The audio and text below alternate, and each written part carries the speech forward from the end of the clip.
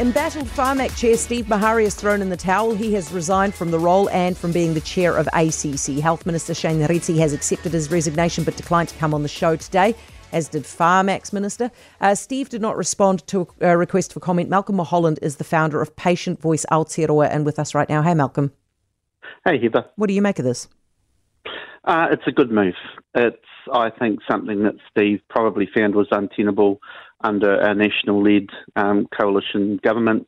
And, you know, he's obviously decided enough is enough and he's thrown in the towel.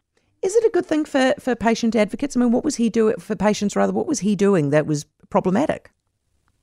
There was a lack of communication, and certainly we didn't have a relationship with him, especially over the past 2 years. We were really keen to work collaboratively with Pharmac and with other stakeholders involved in the medicine procurement process, but, you know, that just never eventuated. Do you want the CEO to go as well? That would be good. I think, one down, one to go.